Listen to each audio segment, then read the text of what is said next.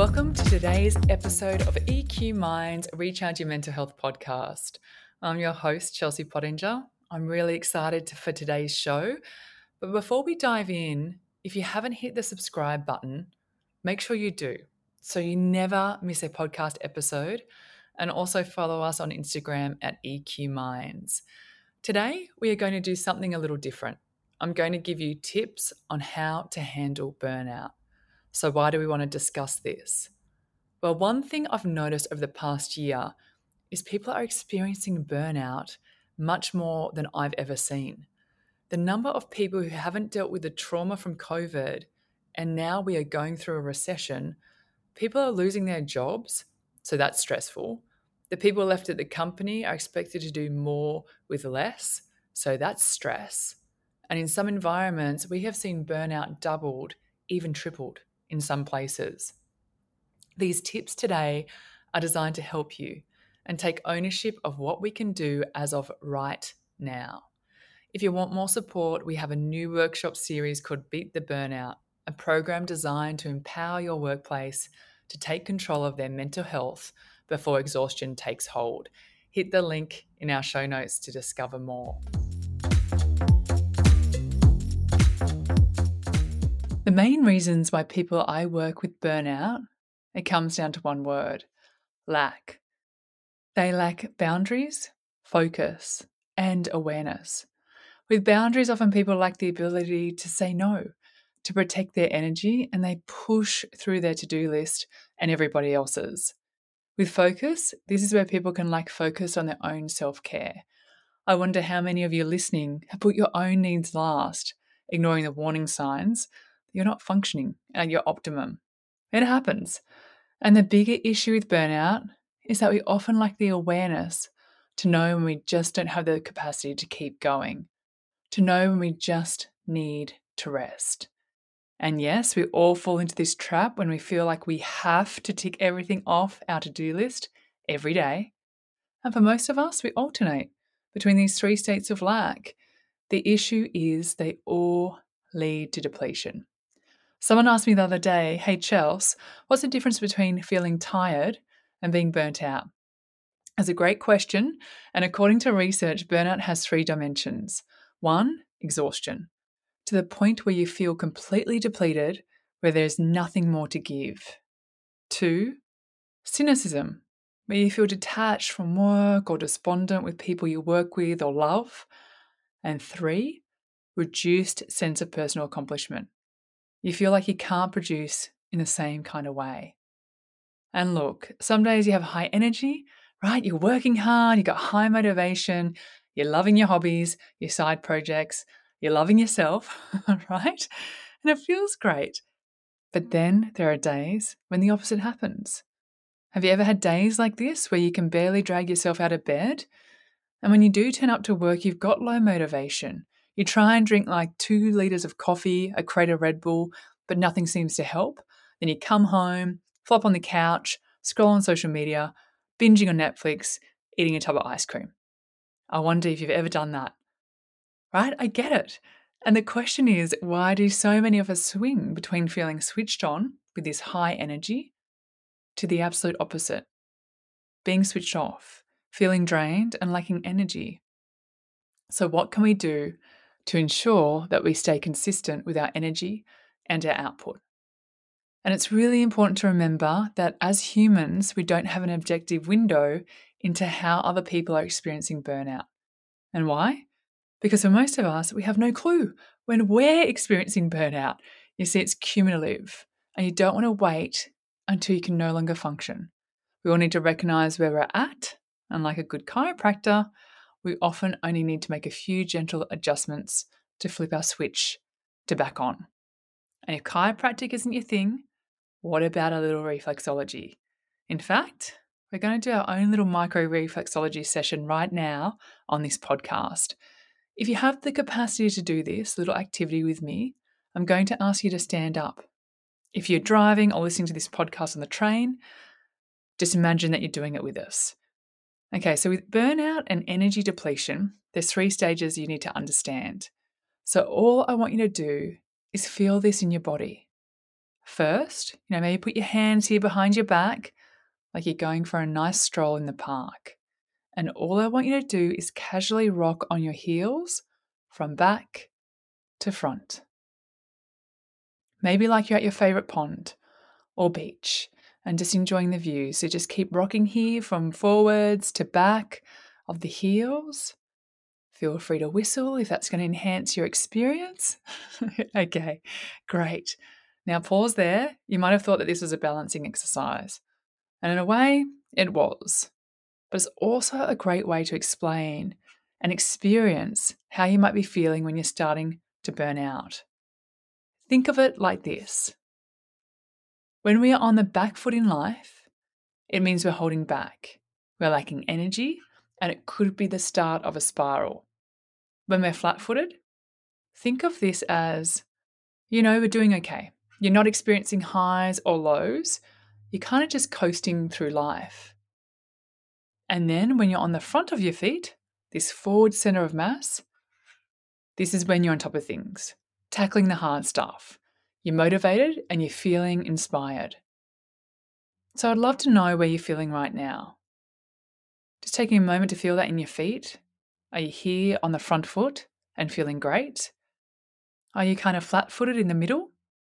Right, just sort of coasting through life? This is a good time to make some adjustments that can help you move forward. Or are you on the back foot and feeling like you're burning out? And that's okay. Awareness is a first step in moving ourselves in a better direction. Let's use the analogy of the car. When we're driving, we're using all three of those foot positions in kind of varying amounts. So I want you to think about your energy management as a battery pack in an electric car. And you'll know that in an electric car, the battery can get depleted pretty quickly. But the great news is it's also renewable.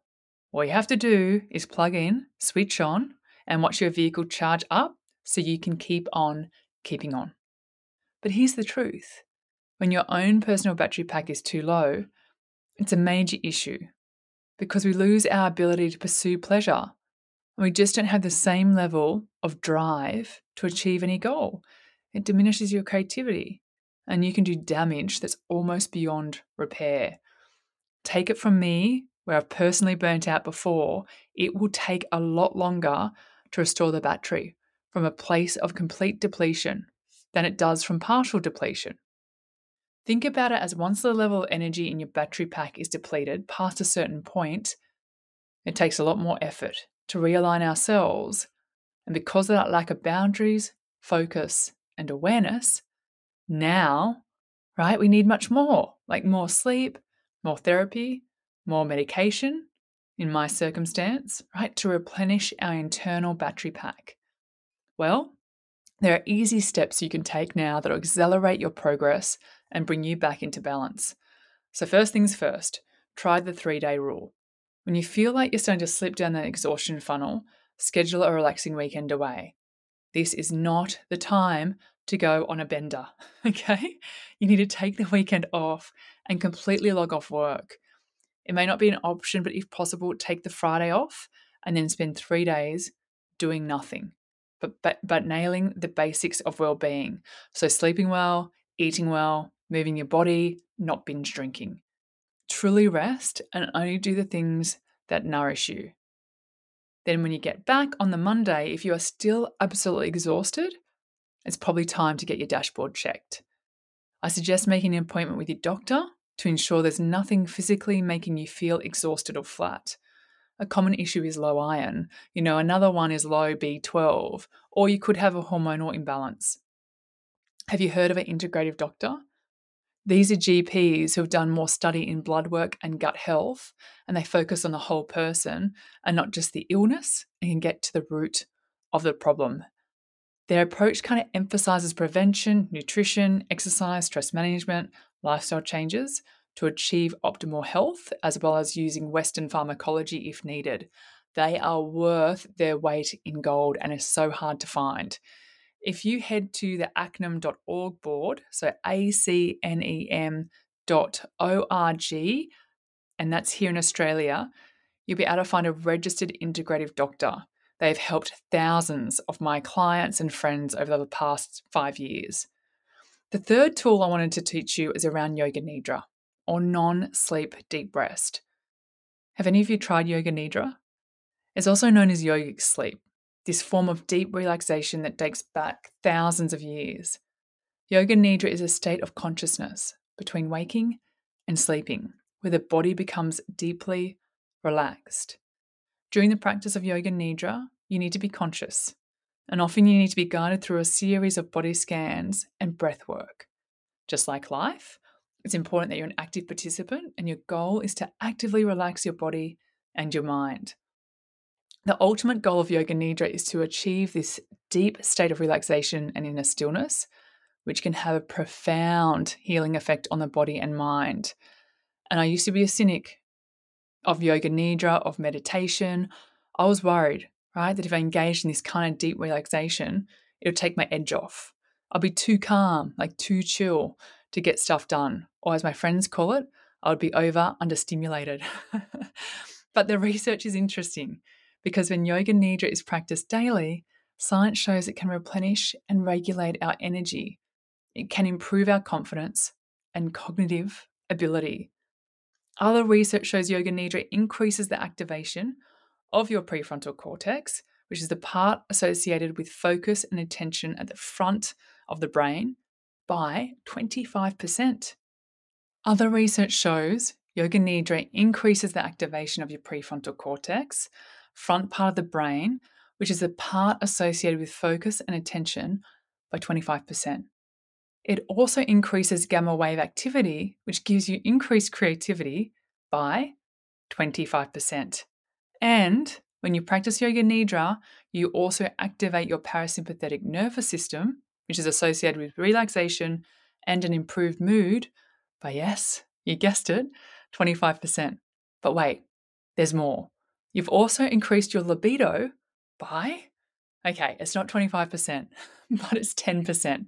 And every little bit counts, right? Especially when you get to my age. So I do Yoga Nidra daily, especially when engaging in a lot of high energy output. And you might find it's one of your favorite go-to tools to bring you back into mental alignment and a brilliant way to restore your energy and transition from back-footed to forward-footed again. So you're ready to take your next step. Being inactive and doing Yoga Nidra gets us ready for more action for the day. If you want to try a micro Yoga Nidra session, head to Insight Timer and search for my name, Chelsea Pottinger, and you'll find a bunch of my free Yoga Nidra meditations there. And everyone, please don't make the same mistake I see many high performers make. They push themselves hard because they can, but then they hit the point of exhaustion and burnout.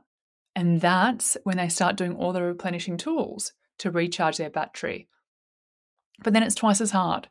We're less consistent, we don't invest the time, and we experience a few highs, sure, but mostly lows.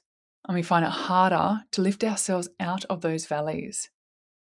Whatever brought you here today, this is your reminder that you have the capacity to strengthen your mental and physical health anytime you want. You can start making small, simple shifts right now. And remember, you have the support of me and the entire team here at EQ Minds. Have a beautiful day.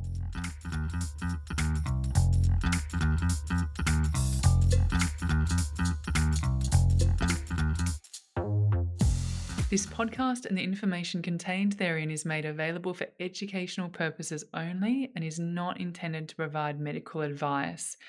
This information should not be used as a substitute for competent medical advice from a licensed specialist, doctor, or psychologist. Thank you.